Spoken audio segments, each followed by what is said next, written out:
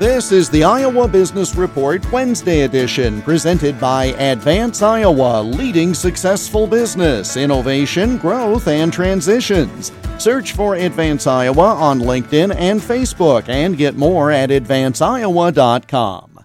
The U.S. housing market has cooled when compared with this time last year. Financial journalist Jordan Goodman says the reason can be summed up in one word. So it's affordability. Numbers just came out. The average home price in the country is now $420,000, all-time record high. But sales in the latest month were down 5.4% because people just can't afford it. They can't afford the prices and they can't afford the mortgage rates. So the higher prices go and the higher mortgage rates go, the more people just drop out of the housing market, not because they don't want to buy, but they're just not able to buy or afford at these current prices and mortgage rates. This is what the Federal Reserve wants. They want the housing market to slow down and to have prices fall and have fewer home sales. That's been one of the major stimuluses of the economy. Think a year ago when you had people put a house on the market and there'd be 60 bids, all cash at $50,000 over asking price.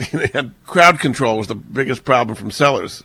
That's not happening today at all, Jeff. So It's a very different situation. The housing market has cooled off dramatically. It's hard because a lot of people need extra space. They want to buy a home, but they're just not able to at these current prices and mortgage rates. And especially with the drop in new housing starts, other aspects of the economy also suffer, from the construction industry to furniture stores.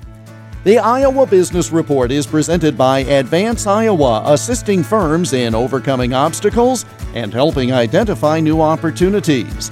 More at advanceiowa.com and search for Advance Iowa on LinkedIn and Facebook. I'm Jeff Stein for the Iowa Business Report.